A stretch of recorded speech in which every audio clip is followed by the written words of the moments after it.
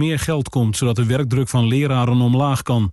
Vandaag staakten leraren van zo'n 4300 scholen omdat ze de toezegging van eenmalig 460 miljoen euro onvoldoende vinden.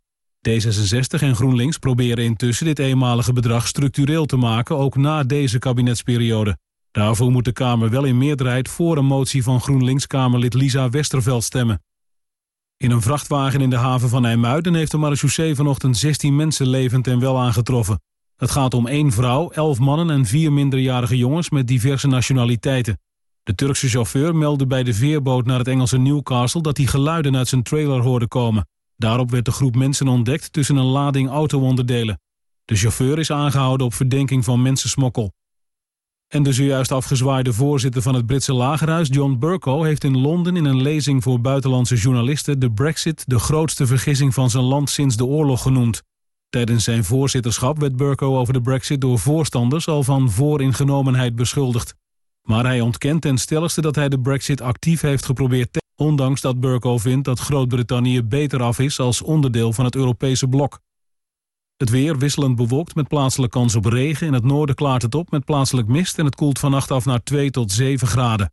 Morgen trekt er een regengebied over en wordt het hooguit 9 graden. Tot zover het radionieuws. U luistert naar RTV Maastricht. Wednesday evenings from 6 until 7 on 107.5.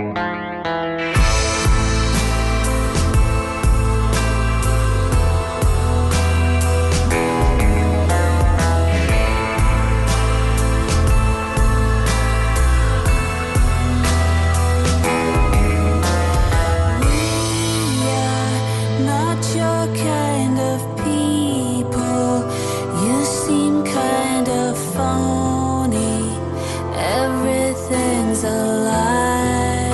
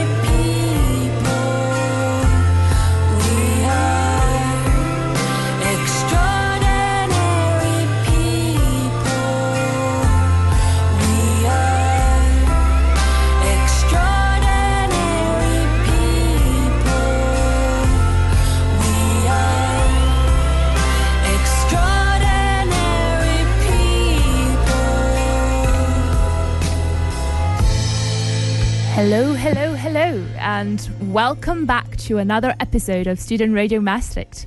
So today in the studio we have me, Luna, Raphael, who's sitting right next to me, and Ruby in the tech. So sitting with us, we've got Alec from the B32, David from the Mandrill. Hello. He nodded. He nodded to us here. And John and Albert from the LBV. Thank you guys for coming. Thank you so much. Thank you. Glad to be here. Yeah. And well, as you might already know by the names I've mentioned, or at least the squats that I've mentioned, the topic today is going to be, well, squats and how it's like to be in squats here in Maastricht specifically, what's going on right now, evictions, projects, and so on. And to discuss this further, we've got here Rafa to introduce it a bit more. Hello. That's me. So squats, huh? Like I used to be moderator. I'm sorry. Operator online. Yes. Thank you, Alec. Squats, right? As all of us know, like there's a bunch of them in Maastricht, but not only in Maastricht. Netherlands used to be one of the countries that actually was quite supportive of the idea, but that was until 2010, I believe. Yeah, that's when the legislation passed. Like basically, it made squatting illegal. But like while preparing for the topic, of course, we don't have so much time. So we are gonna focus mostly on Maastricht and Netherlands, but there will be some other things mentioned from other countries too. Like for example, Christiania, which some of you may or may not know already, which is a massive, essentially a squatting district. Yeah, I'm not sure what did you say there, but that's okay. So we are gonna ask about your experiences from the squats because you are involved in the scene. You do organize events there. You know people who are involved in the places. We are gonna talk about how do they work. And yes, as Luna mentioned, like we are gonna see what the future brings because right now it's very tumultuous, I believe, for all of you, for LBB, for Mandrill.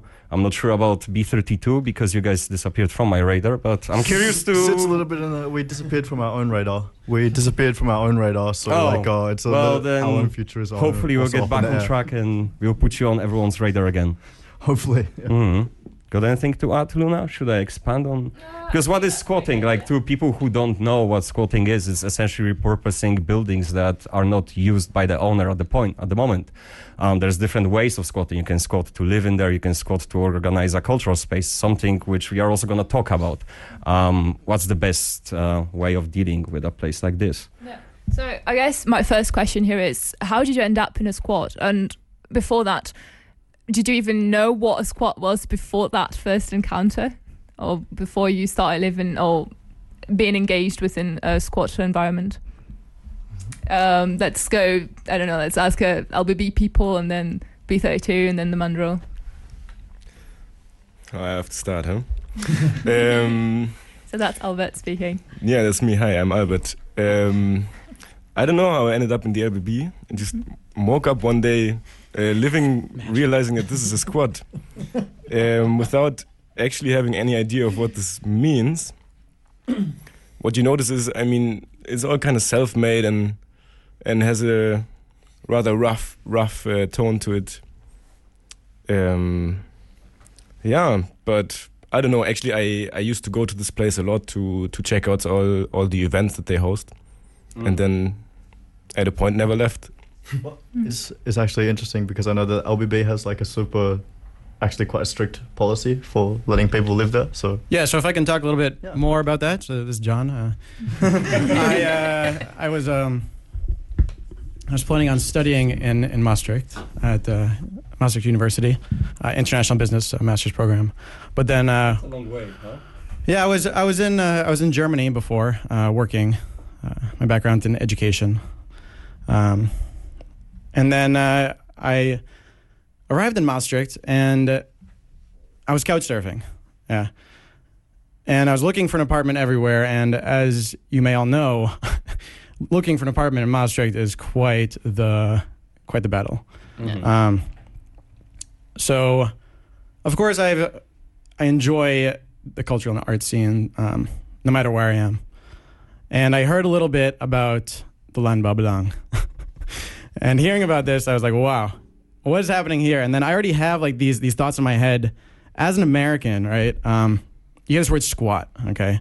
And back in 2003, the Landbouwbelang, an old industrial grain storage factory or building, was squatted. People got in there. And since then, it's developed into a vibrant cultural and event space. But what I found was the food bank. And that was my first time I was at the Landbouwbelang. And this was really my entry point. Food bank is a great place. They go to the market on the Friday, and they take all this food that would normally be just thrown away, and it's gathered by volunteers, and it's brought to this beautiful space that has been renovated at the Landbouwbelang. And these volunteers get together, a group maybe 10 volunteers, a smaller core team, of course. But if you'd like to volunteer, of course, you can come. Anyone is welcome. Every Friday? Every Friday, yep, that's right, 7. What time do you gather? We started at 3 if you want to go to the market and volunteer. That starts at 3 o'clock. Mm-hmm. And then food prep goes after that, and the meal is about 7 o'clock. So, because I always need help with the dishes. Cheers. Everyone leaves. Yeah, so... But to sum it up, you did know of Landbouwbelang before. A bit. Yeah. But the food bank was really my entry point. And knowing how difficult it was to find an apartment here, I was like, can I live here? And they were like, well, and this is where it gets into the logistics. So it's a 2-month trial period, right? Anyone can show up. There is a meeting the first Sunday of the month, in which this is the housing group, and you need to come and say who you are and why you want to be there. So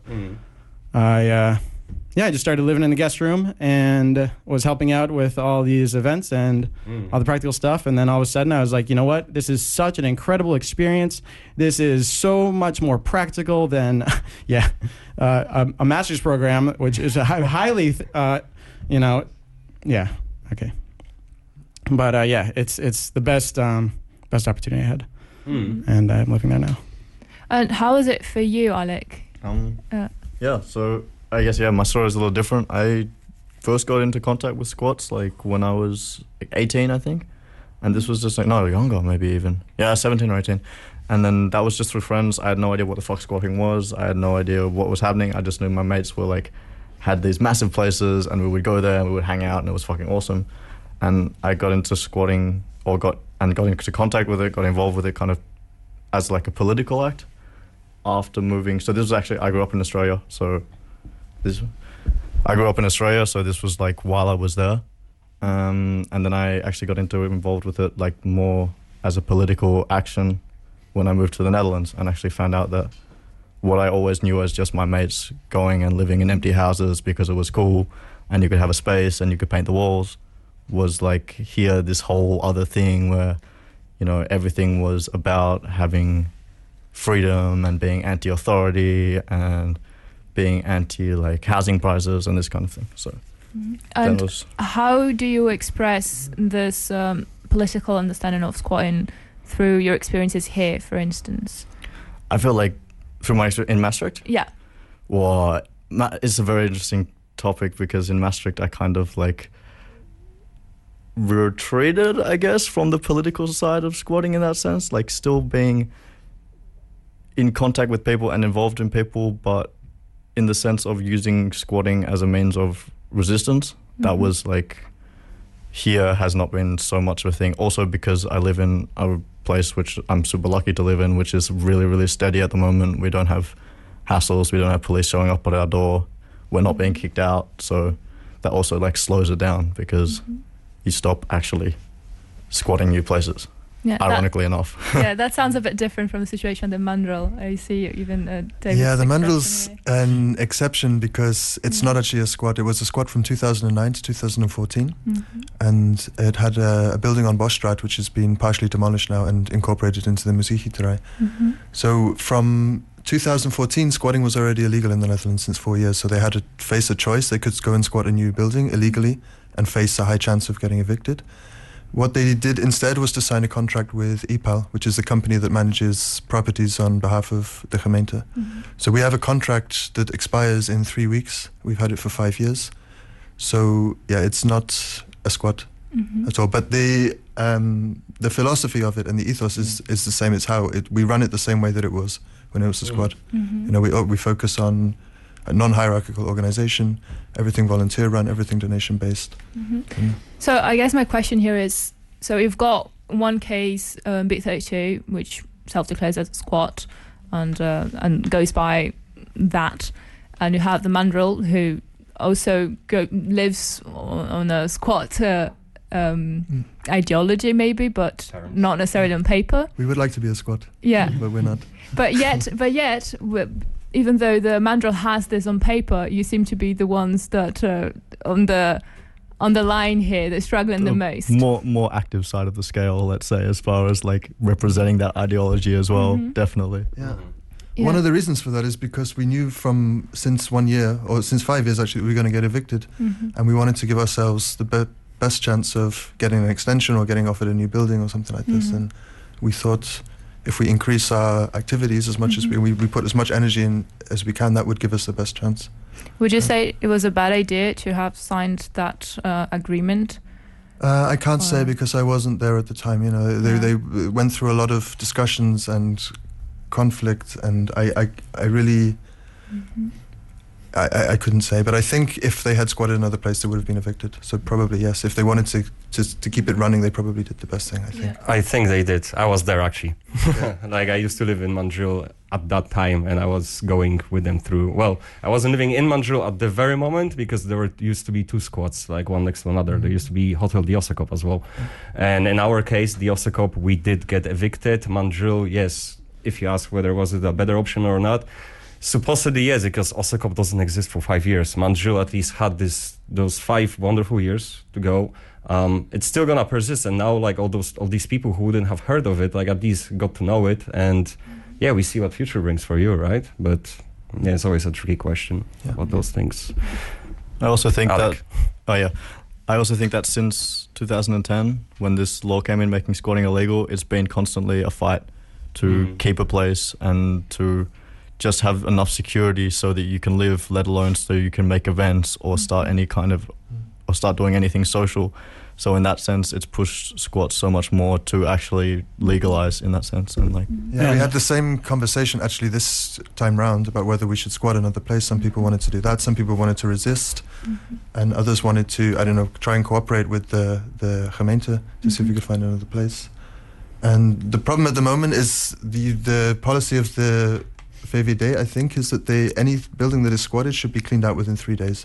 And I've been keeping an eye on what's been going on with squatting here locally in the last few months.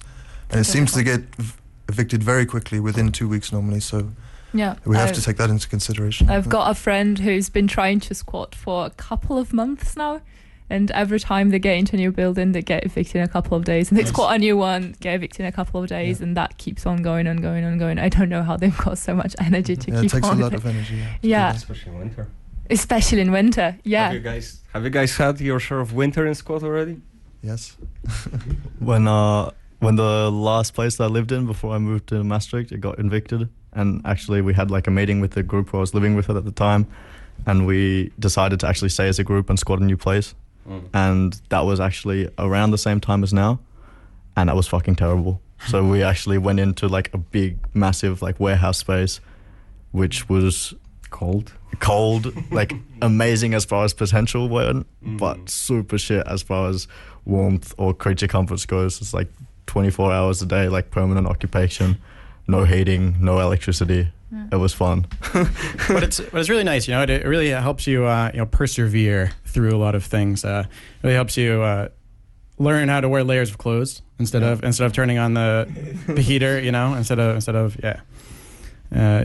gathering in a common space, instead of going to your room and turning on your individual heating. And just cuddling up and getting friendly, you know. So. I've got a question related to something that you, John, mentioned a bit earlier.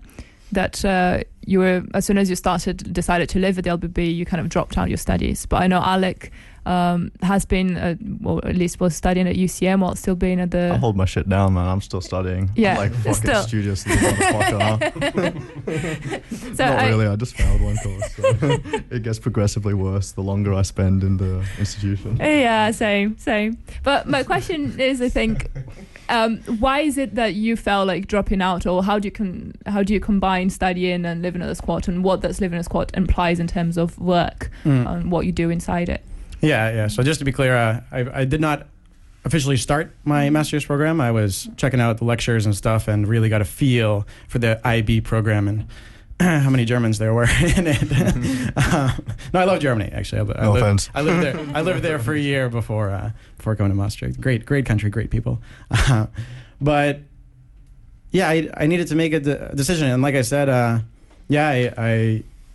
studied in Boston, and university is interesting, it's really dependent on your program. And I was like, okay, based on my experiences in the past, having like a highly theoretical, or maybe even a program at one of the really well ranked university.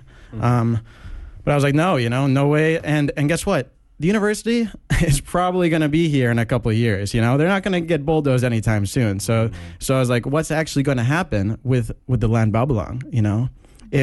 If on my radar is stories of multiple people telling me that all these other squats in the past, or these cultural initiatives in empty spaces, have been told to move. Like I have friends, an organization called Stadsnomad, and they were in a previous building before, and yeah. Yeah, that's true. There was a lot of places shut down recently, but we were talking about how those living in a squat encapsulate the other things you could be doing at university. Like, what do you get out of it? Like, what did you learn? Some practical skills?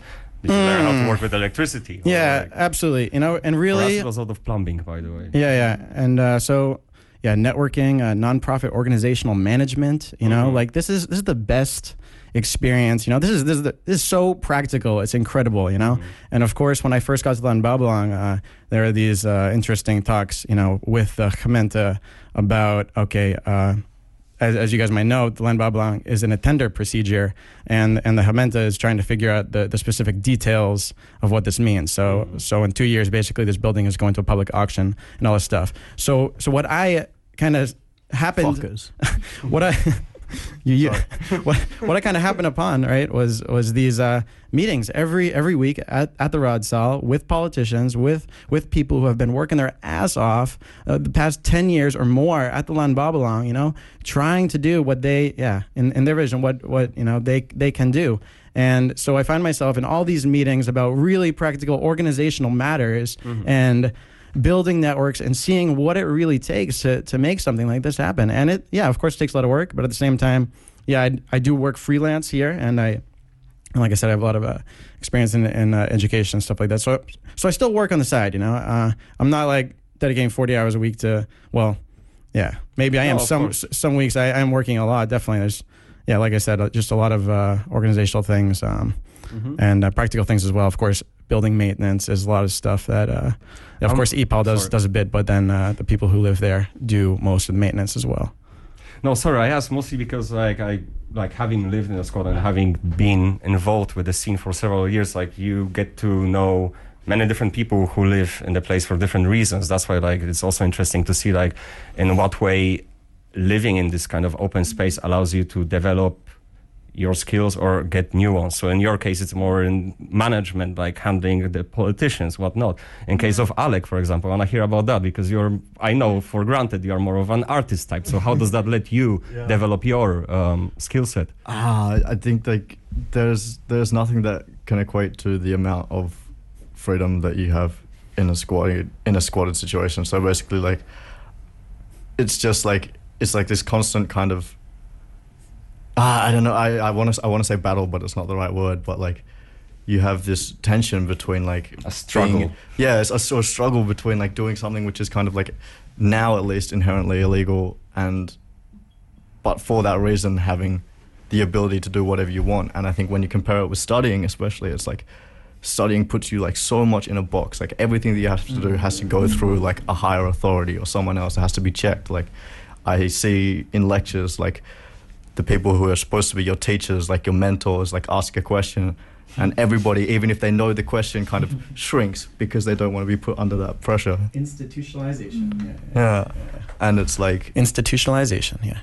I think, like, the most beautiful thing that squatting teaches you is the art of just doing, of just, like, kind of, like, taking that deep breath and being like, you know what, fuck it, I have this idea in my head, I'm going to go and do it, because there's no actual repercussions for it, or the only repercussions for it is that you don't do it, or you get in kind of worse trouble than you're already in. So... Yeah, I see that in the Mandrel, you're constantly doing a lot. So I imagine that requires a lot of skills and a lot of managing the time. How do you deal with that, David, and what have you learned so far? I couldn't manage to do studying, and I was studying arts and culture for 5 years before I got like involved with the core team of the Mandrel, and I couldn't manage both because I started taking on, at some point I had 2 or 3 events a week, and you have to do them once they're on the schedule, if artists or musicians are visiting, and it was too much for me. But I think the trick is to bring people, to involve people as much as you can, people from outside, people that are interested in volunteers, to show them that there's an opportunity there, and to try and make use of this power.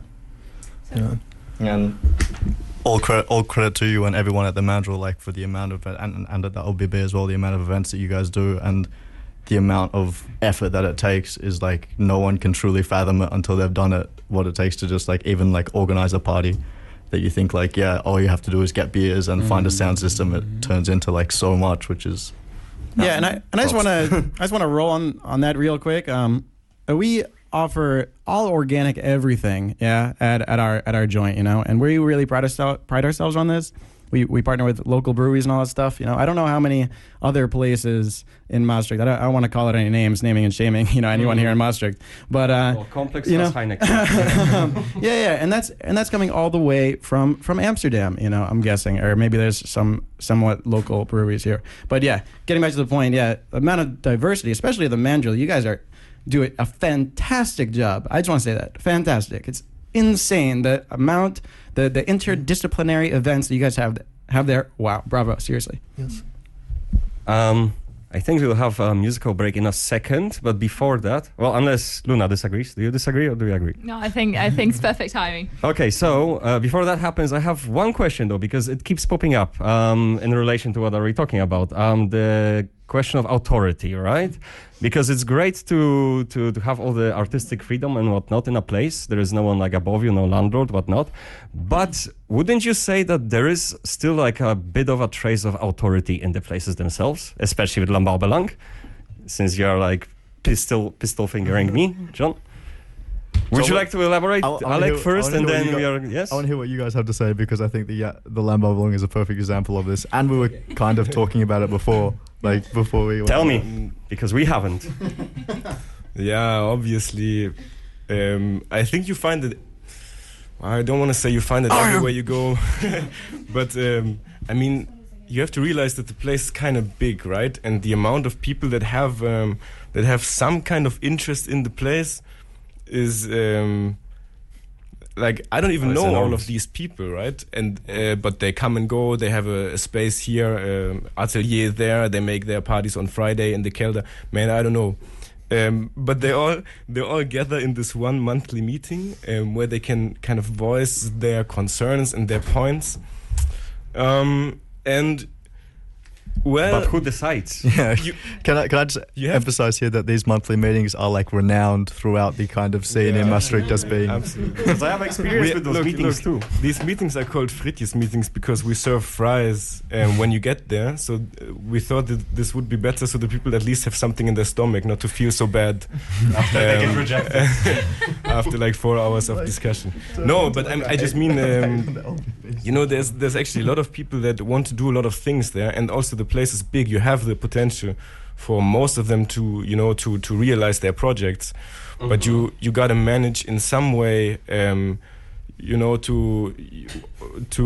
make sure that progress is made, and that not two people are discussing the same point, for 5 hours in a row, and the other ones are not heard. And yeah, it's really complicated to unify this with the concept of not having authority in some sense or another is difficult. Would you say that everyone has a say and everyone's opinion is taken with the same degree of consent? Because before I was talking to John, for instance, and you mentioned like, because when I was applying to live at the LBB, I was talking to this one person, and then this person was kind of lobbying around to like convince other people, which for me implies almost okay, so you have some people who have more power of the dynamics than others, or would you disagree with that? Yeah, I think you have some formal things that you go through. If you apply, for example, you would go to the meeting and say you want to live here, and then you get a trial period and something. But then you also always have hidden power structures. That's for example, maybe people that are more, I don't know, I want to say more extrovert, they just talk more, so they take up more space of the conversation and therefore have a bigger say in the end. It's really, really hard to avoid. Even if you formalize a non-hierarchical power structure, it's still really difficult to avoid these hidden structures. Yes. And then because you have so many people and places and initiatives, they do appear here and there. And whatever kind of system you introduce, I think if not everybody acts in good faith, you can always find ways around to manipulate the structure and the guidelines, So how do you deal with this at the Mandrill, David? Well, I don't know. It's tricky. When the first few months I was there, I felt reluctant to give my opinion because there were people there who had a lot more experience than me, and I imagine now that there are people in a similar position now. So in the sense, there is authority based on your experience, I think. But the actual organization is completely non-hierarchical. And in theory, if every decision should be consensus-based, so everybody should agree or disagree, and we should keep talking until that happens. And it can be difficult. It really relies on everybody respecting the space of the other people, not taking up too much conversation time. Like Albert said, if you're a person that's very assertive and authoritative, you can really dominate the discussion and leave other people out. So it's not the system itself, but it's it's really the viewpoint of the people and how they deal with it, I think. Would you agree with what has been said, Alec? I agree completely with what has been said, especially in regards to especially in regards to like strong extroverted people dominating discussions. I feel like you almost need to, despite being like what I like to imagine as being inherently anti-structuralist, like you almost have to put in place a structure to allow everybody to have an equal amount of voice, given that some people just naturally talk more unnaturally, but it's a whole nother discussion.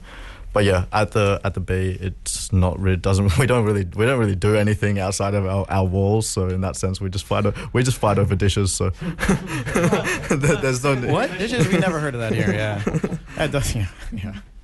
All right. So on the note of structures and authoritarianism and anarchism and so on, we're gonna play now Against Me. The song is called Baby, I'm an Anarchist. Great song.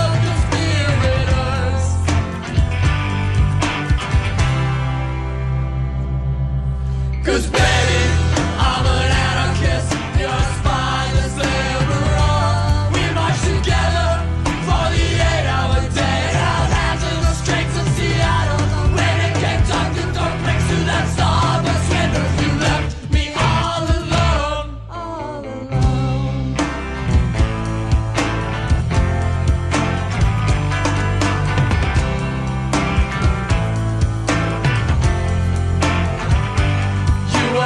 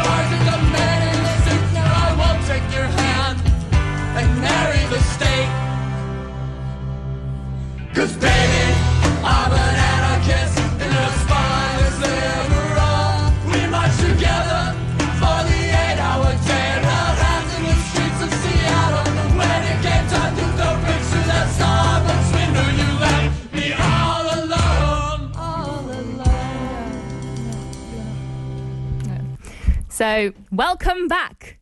And now we're going to do a bit of a jump here. We were talking mostly about how squats work within themselves. And now let's talk about how it goes with the public. So you throw a lot of events and people come in, and they're not just to be part of the event, but also organizing it and being volunteers. How does this work within each of you guys? And then later on, maybe we can talk more about collaborations with other people, not just individual volunteers, maybe. But let's start with normal volunteering people that come to the events. Maybe, David, you've got something to say? Yeah, so for us, it relies a lot on our reputation, actually. I can give an example of, we did the Alternative Intro Week this year. Huh? Mm-hmm. So we needed about, I think, 25 to 50 volunteers in total to do workshops and things, but also to clean and prepare stuff. And we just put a call out sometime at the beginning of August, or like end of July. And a lot of people saw it, thought it was a good idea. We organized a meeting.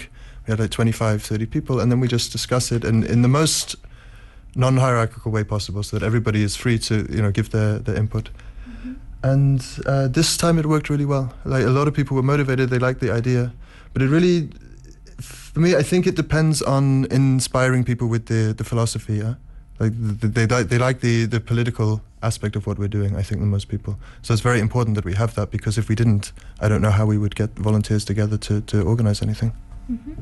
Would you say it's similar at LBB or at B32, even though you usually don't throw that many events? Yeah, I think it's quite similar. I mean, we really rely on volunteers for all the things we do all the time. And if you ever feel like volunteering, then just drop by of one of our events. Also check out the food bank that was mentioned earlier by John. It's a really good starting point. And then, the people naturally come to the events, and sooner or later they start helping out, and that's very natural development for me, I think. Yeah, that's how I got into it. I was so impressed when I first went to the original Mandrill, to the jam session. They'd organized this without any profit motive, and I liked the crowd, and yeah, that's what hooked me to it. Yeah, just one more thing on volunteers. Yeah, it's insane, right? The amount of volunteer hours that we are rolling with between the Landbouwbelang and the Mandrill.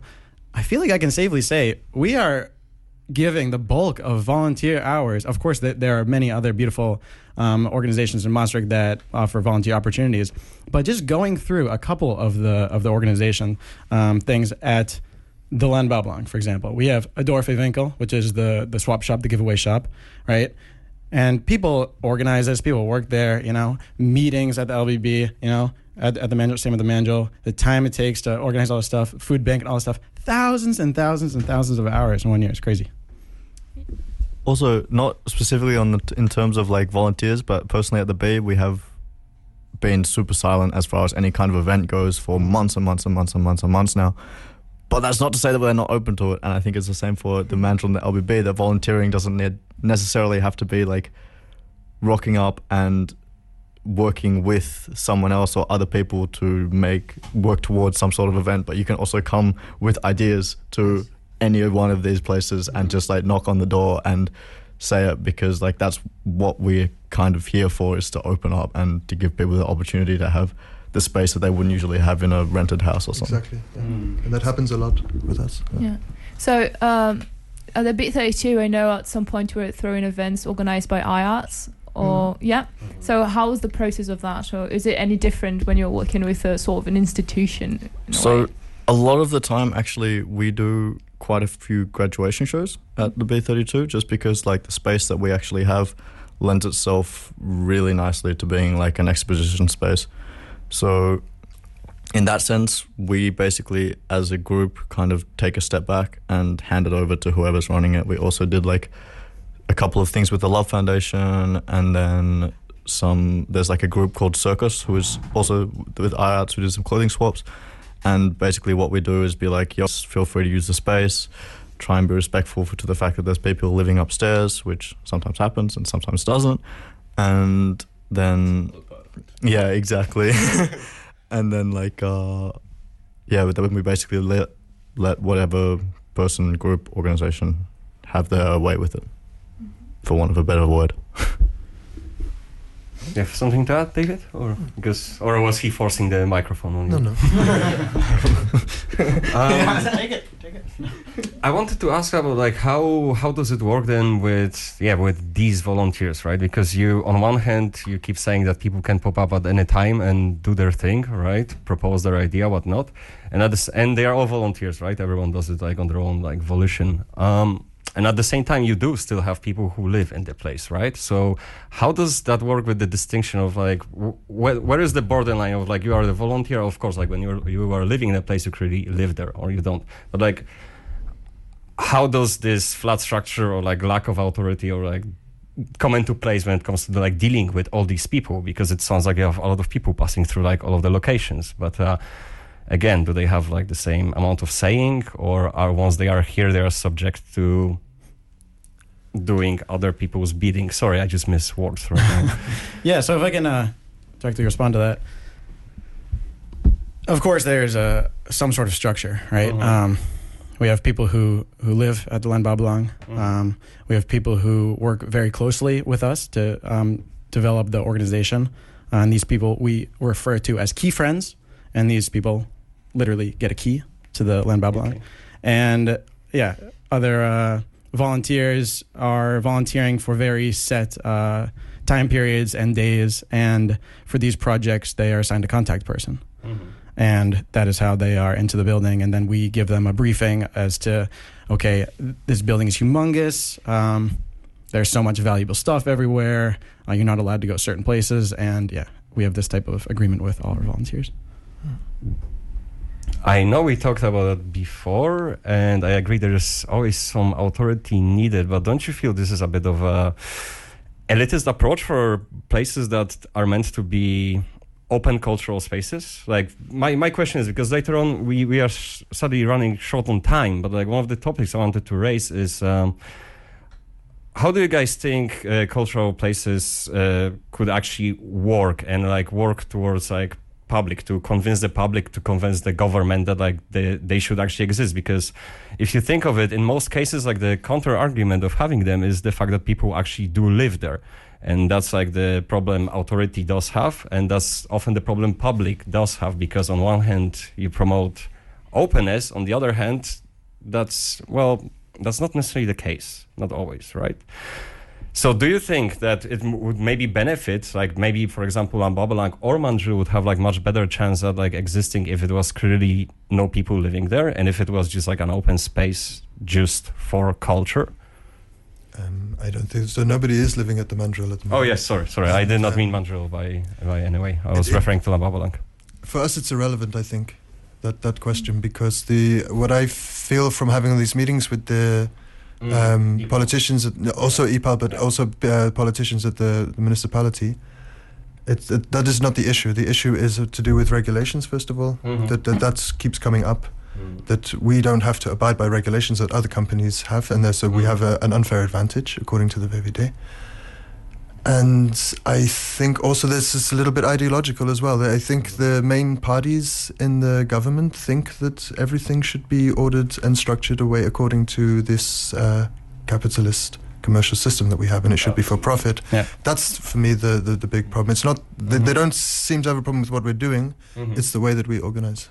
Yeah, and it's about really communicating clearly to these parties what we're doing, right? And of course, to do this means like a lot of gray areas. But thankfully, welcome to the Netherlands. There's lots of gray areas here. Like we have all these coffee shops, all this stuff. But the real point I'm trying to get to is that it really takes communication, and then also like a paradigm shift as well in your own thinking, right? Mm-hmm. So yeah, we do live in a neoliberal economic world in which we're saying, okay, do you work in this structured job and get paid this wage or whatever? And no one is looking at this very valid research from America that says one volunteer hour, the economic value of one volunteer hour is roughly €25 or $25, But then, you got to package this into a pretty little, package for the VVD or whatever, and then communicate the economic value of all of these interdisciplinary events, the different partners that we're working with. We have, Yeah, it is a space, and it does cost money to operate that space. And of course, to do that, we do need to make some difficult decisions sometimes. And that does mean, maybe having someone from the Alles Drama or from the Theater Academy or Dutch Dancing Days come in and use our gigantic hall to have this beautiful performance, Mm-hmm. And of course, they do, pay more than €5 to use that, So what it seems to me is that people are being confronted with the idea of, one, trying to create a space that is free from certain regulations and that is trying to go against a certain capitalistic culture and try to create its own thing going there. And then in another case, you've got something that's, you kind of want your freedom, but you still sort of is a step inside this capitalistic world and trying to find a way to merge and have a hybrid of some sort. And then what most of people do, just fall within this capitalistic society, right? David, you want to talk to? Yeah, for me, it's not about being anti-capitalist. It's about trying to provide an alternative form of organization. I think we've all come to the realization now that we can't continue in this consumptionist capitalist system that we have. We cannot do that forever. There's disagreement about when we have to change, but I think everyone understands that now. And we are offering an alternative way of organizing things, and we're showing that we can still provide the services that a city should typically provide without the profit incentive. And I'm not saying this is the best system or it should replace capitalism, but we need to find an environment but it where... should. Yeah, there should be an environment where these types of alternative forms of organization should be able, people should be able to experiment with them and see how things can work. And so we don't have much time now, but I just want to throw this last question. So how, or what ways are you discussing now? Or how do you think you can put up this different way of dealing with things within the government that we're in and within the society that we're in that have sometimes different regulations, even though you have dialogues and you're trying to get to a common point somehow. But how do these discussions evolve, and where do you think it's going? Well, they don't, because we can't evolve, because their position is we have to conform with the system that's currently in place. Therefore, we cannot provide an alternative system. So that's for me, there's no middle ground there.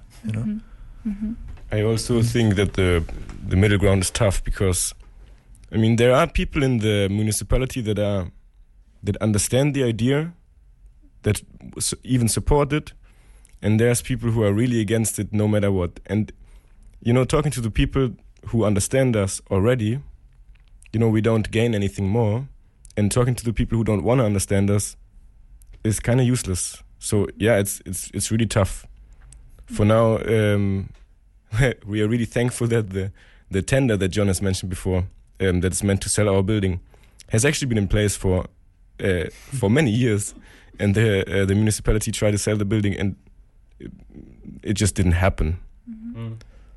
Because the situation around the building is it's kind of difficult. So yeah, because I was doing a bit of research here and backgrounds of different squat situations, and in most cases what it seemed to me that was happening is that you have a squad that starts doing cultural events, and then there are some issues with the government, and the government comes in and say, let's make a deal.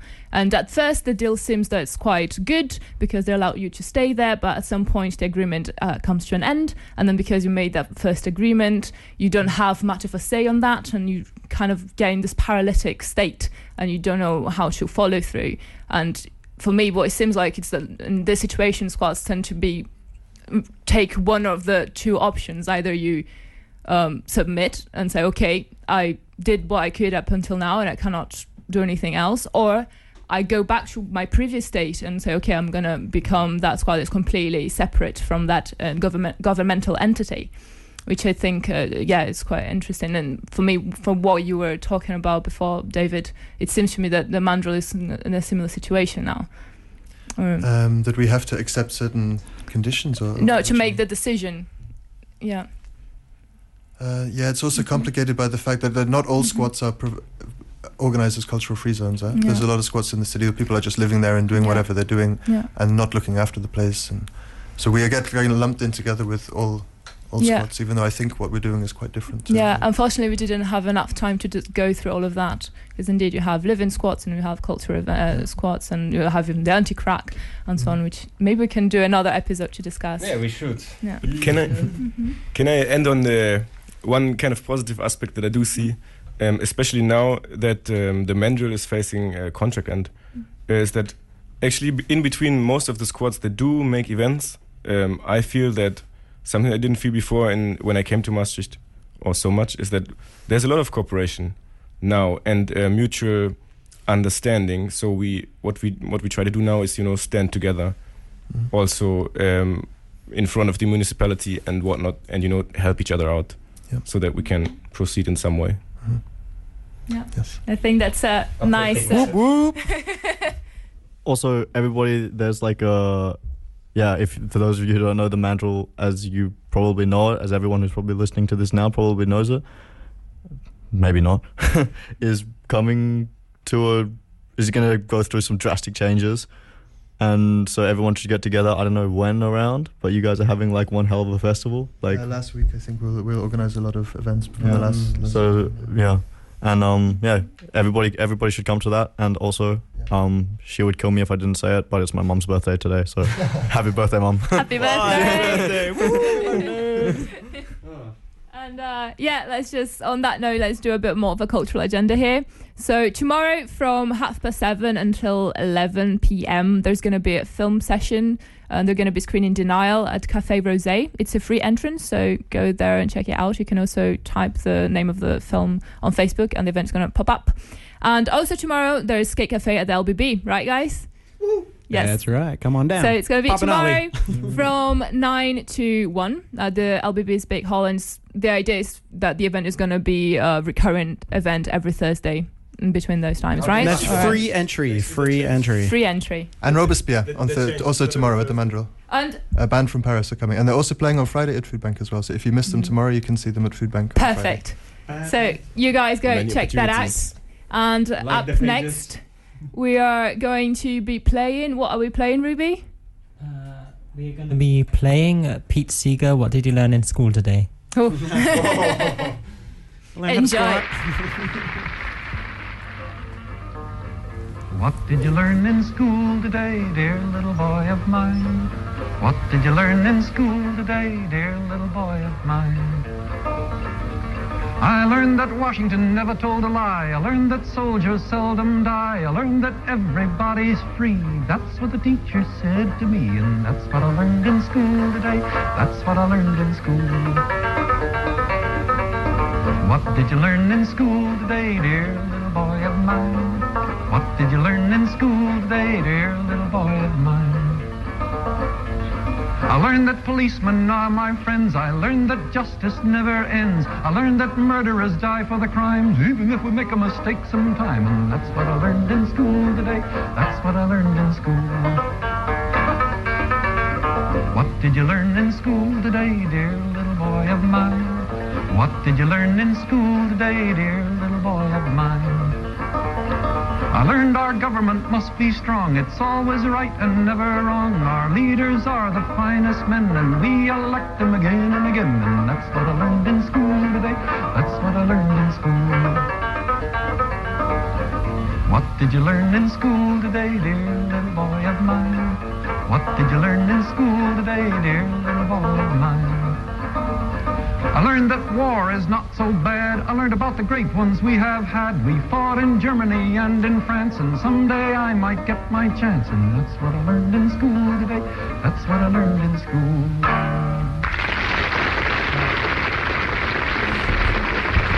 Hello, it's me again, and Luna taking over. And I just want to say thank you so much for RTV and Code 043 for supporting us. Without you, we wouldn't be here. So thank you so much. And, well, next week, listen up, tune in, because we're going to have Shaban and Sachet discussing Third Culture Kids. So don't miss that. And next up, before we fade you out, it's going to be Tear the Fascists Down by Woody Guthrie.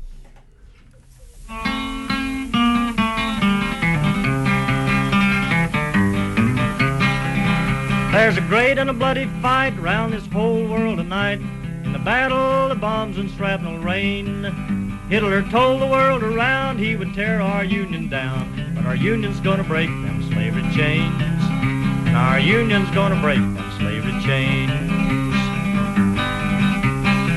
I walked up on a mountain in the middle of the sky. Could see every every farm and every town. I could see all the people in this whole wide world. That's a union that'll tear the fascists down, down, down. That's a union that'll tear the fascists down. When I think of the men and the ships going down while the Russians fight on across the Don, there's London in ruins and Paris in chains. Good people, what are we waiting on? Good people, what are we waiting on? So I thank the Soviets and the mighty Chinese vets, the Allies, the whole wide world around. To the battling British, thanks, you can have 10 million Yanks if it takes them to tear the fascists down, down, down. If it takes them to tear the fascists down. But when I think of the ships and the men going down and the Russians fight on across the Don, there's London in ruins and Paris in chains. Good people, what are we waiting on? Good people, what are we waiting on? So I thank the Soviets and the mighty Chinese vets, the Allies, the whole wide world around.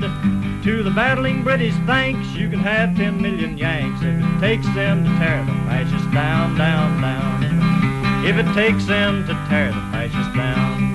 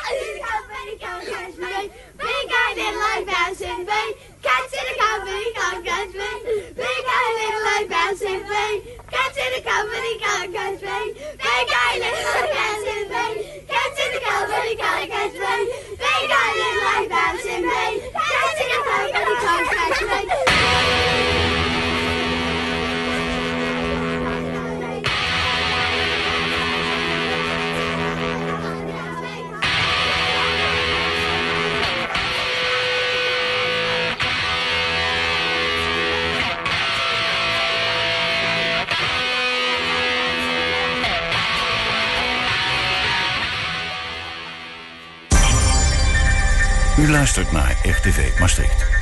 87.5 op de kabel, 107.5 in de ether. Dit is Ewald van Liemt met het radionieuws. De advocaat Philip Scholl, die vanochtend op straat bij zijn huis in de Duitse grensplaats Gronau werd neergeschoten, deed als curator een aantal grote faillissementzaken. Er wordt nu onderzocht of zijn werk het motief is voor de liquidatiepoging, zoals de Orde van Advocaten het noemt. De 43-jarige Scholl werd beveiligd omdat hij al een tijd bedreigd werd. Hij ligt nu zwaar gewond in het ziekenhuis, maar verkeert niet in levensgevaar. Minister Grapperhaus heeft via de Orde van Advocaten zijn betrokkenheid getoond. Defensieminister Bijleveld moet in december komen getuigen in de zaak over het faillissement van reisorganisatie OAT in 2013. Ze wordt dan ondervraagd